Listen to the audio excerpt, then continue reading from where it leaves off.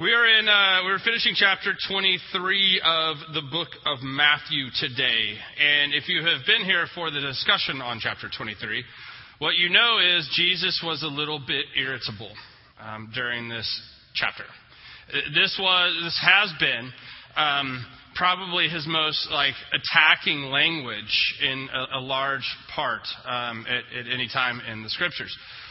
He is going after the Pharisees, the religious leaders of the day. Just right out there, just slamming them. His criticisms about them are essentially, you have put so much on my people that you are preventing them access to me. You are making them go through so many laws and regulations, jump through so many hoops to even glimpse me that they fail. And the thing about it is, you don't do those things anyway. You know, if you remember, the way he starts off all of this talk is woe to you. And the Greek word, if you remember what we talked about, the Greek word there meant wrath and sorrow at the same time. It was when he says woe to you, he's expressing this complete and utter anger and rage towards these people for preventing access to him. But at the same time, he is deeply sorrowful about it. It's exactly what a father, a parent would do, right? You're so angry at a decision that is made, and yet you love so deeply that it hurts you. So this is what he's dealing with. He's dealing with these Pharisees and these religious leaders, and he's just, woe to you. And then he calls them hypocrites every time because they talk a good game, but they don't back it up. In fact, they do a complete opposite. So he goes through this whole criticism. And then he gets to verse 37. I have to tell you, something that I've tried to do my entire time as pastor when I have been leading and reading Scripture, both here and down the hall in Big Church, is I've tried to read Scripture in such a way that it's not boring, you know? Because a lot of times when it is read in such a way that makes you just, what? You know, take a little nano nap, as it were. It's read in such a way that doesn't, bring forth the life that is there. And I'm not saying that people who read it are wrong, because that is the great tradition of the church, as you read it in a reverent way. But I don't think when Jesus said some of these things, he was very reverential. I think sometimes he was quite angry, and that passion was there. I think sometimes he was desperately hurt, and that passion and hurt was there. I think sometimes he was completely joy-filled, and that joy was just exuding. He was a man full of passion and love, and I know that came out. So I've tried to not read it as a monotone Siri, you know. It's as if we asked Apple's new 4S Siri to read Scripture, how she would sound. I've tried to do something a little bit different. And part of that is because I was a theater minor in college. That's right. Deal with that how you will. But part of it is because I really believe that there's more there. And something that Daryl has brought back to us from the teachings he's been getting in Florida for his doctorate is this guy whose name is... Wow, you are so far. I'm looking at y'all like, we don't know. What? Jeff who? Can you... Barker, yes. Come on down, Daryl, and let us know. Jeff Barker. Thank you. He's one of his professors, and he is like a real deal theater guy as well. He's an actor, and he's got, credits. Not like me. And he brought this video back. They did this. He did not a reading, because he memorized it. And incidentally, that's the way Scripture would have been done in the early church. It would have been memorized. And when Paul wrote a letter to the Corinthians, somebody would have memorized it and gone out and delivered that message to the people. That letter wouldn't have traveled from person to person. It would have been a part of them. So that's another story of how we know Scripture. But so he delivers this section of the gospel in the language of Golem. And what Gollum is, it's not something from the Lord of the Rings, which is what I thought of immediately. I'm like, my precious. But it was, instead, it's a language of slavery, a slave language.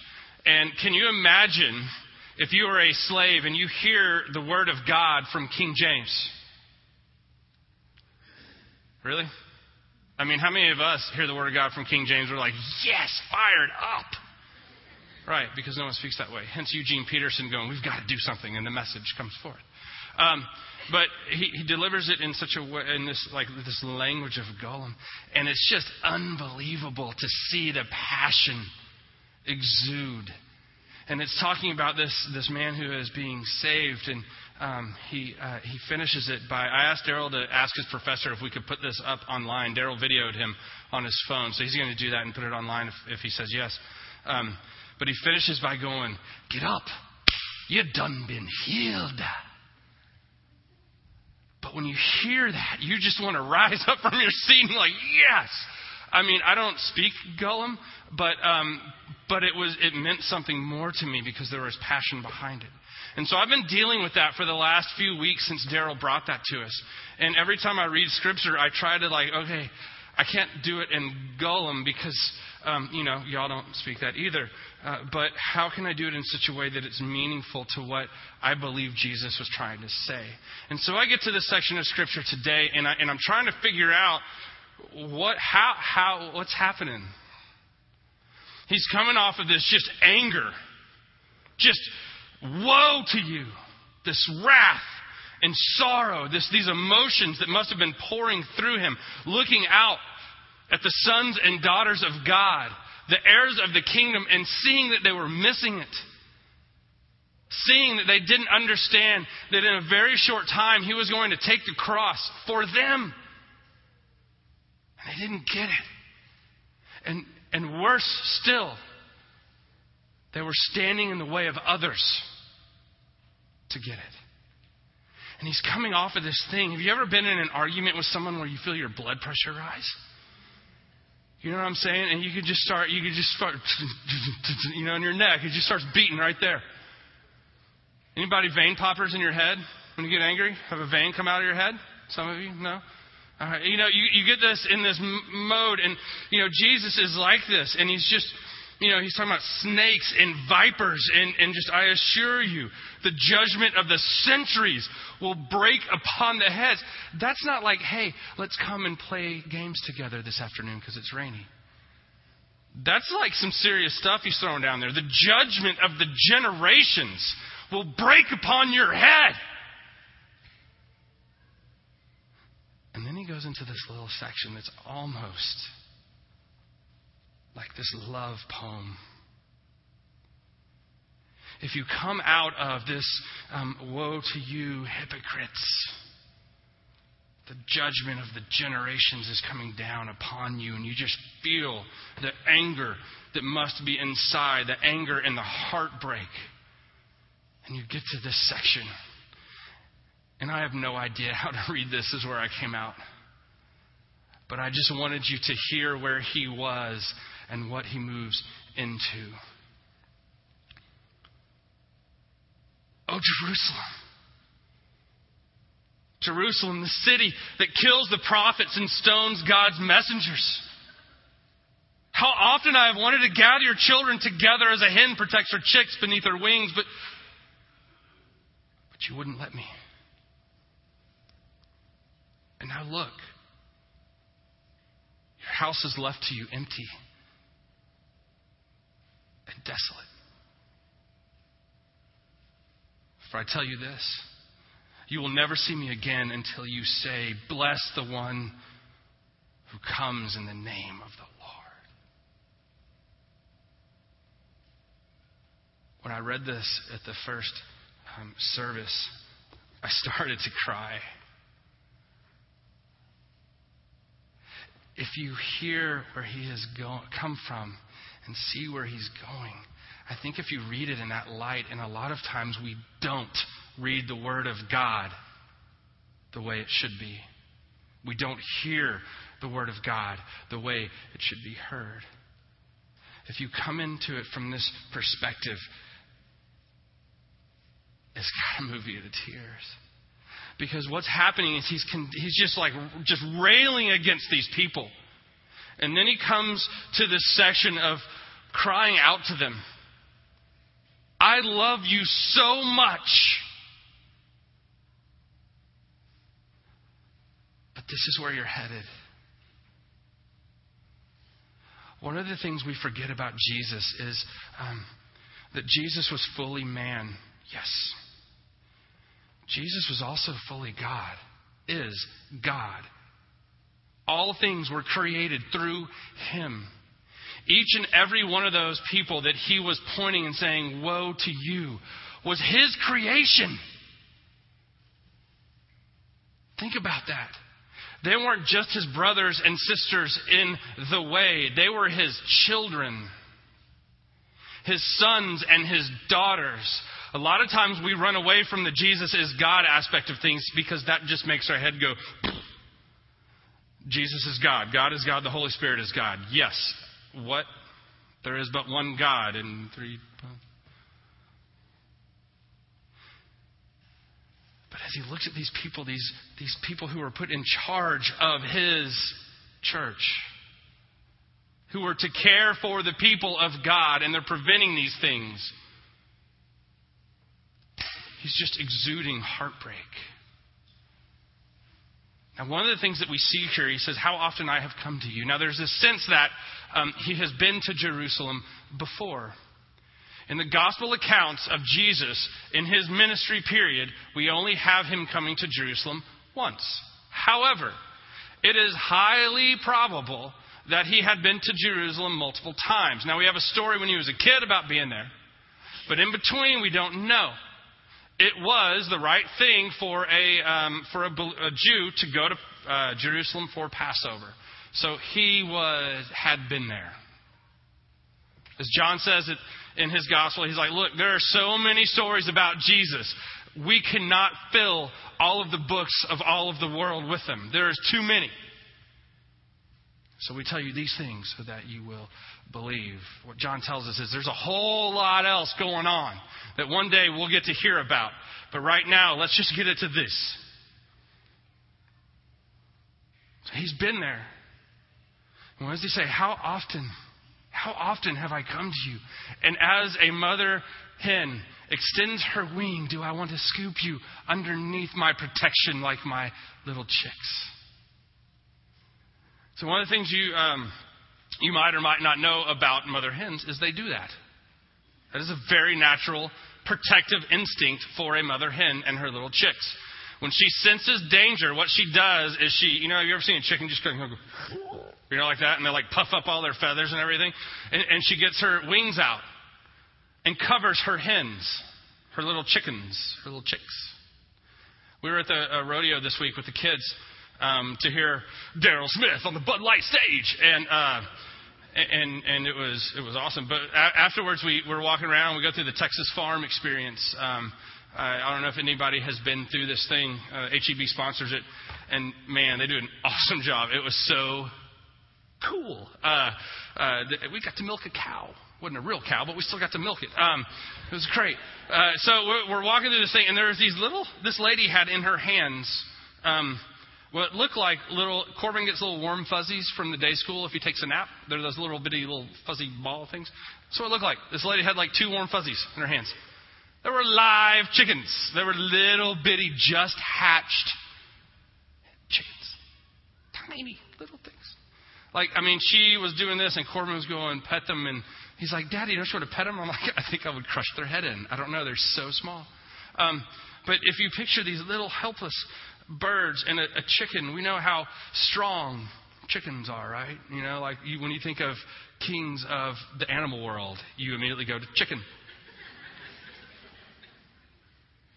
But the mothers have this protective nature about them where they sacrifice themselves for the sake of their children. I think it was N.T. Wright that writes this story about an account in England where a farm burned down, a barn burned down, and they find this dead chicken. And underneath, all of her chicks are alive. And they lift her wing. That's cool. She was willing to give her life so that they might have theirs.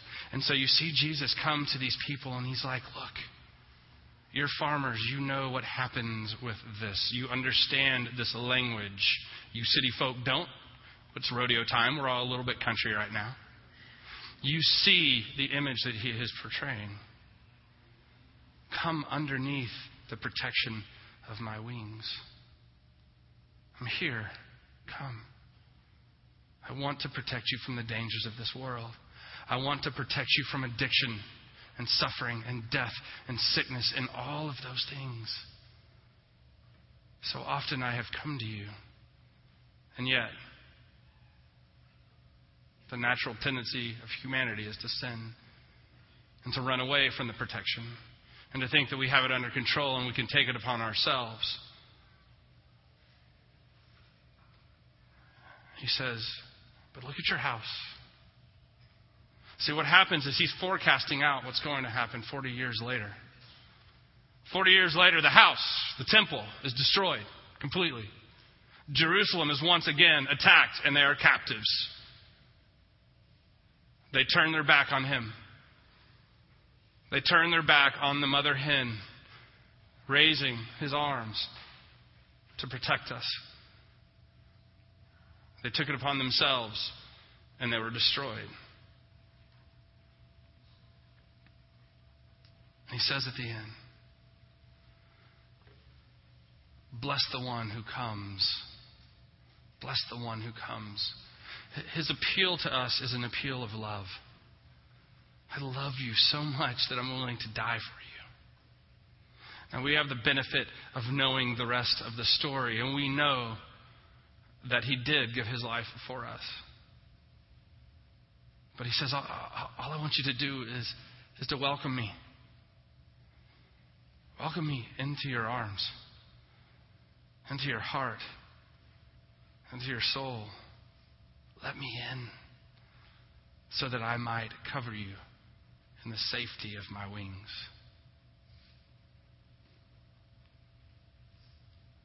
So do we accept that? Do we accept that offer?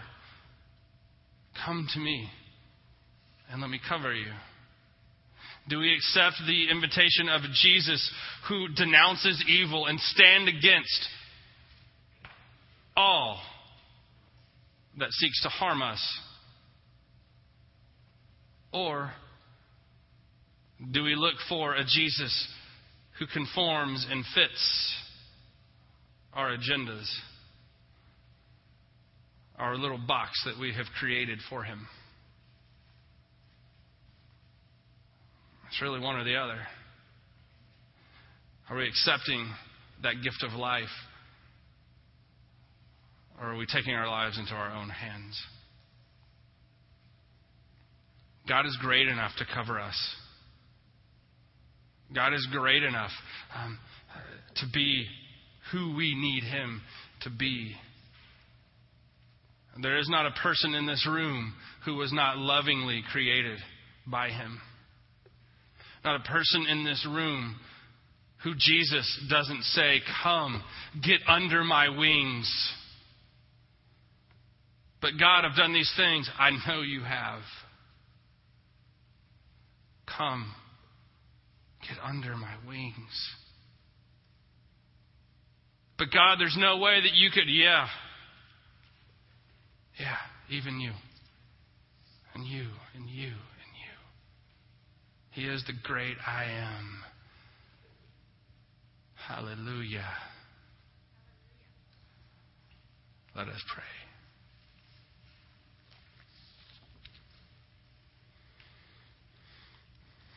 Gracious and Heavenly Father, we thank you for the gift of life that you offer us. We thank you for the gift of protection that you offer us as you call us to come under the shelter of your wings. God, draw us close to your side that we might know your love, your protection, your care, your generosity, your grace, your peace. Help us not, Lord, to think we can do it on our own, to think that we have the answers. God, give us the courage to run away from this world, to run to you. God, we thank you. We thank you for your Son, Jesus Christ, our Savior, who suffered and died so that we might live. In his name we pray. Amen.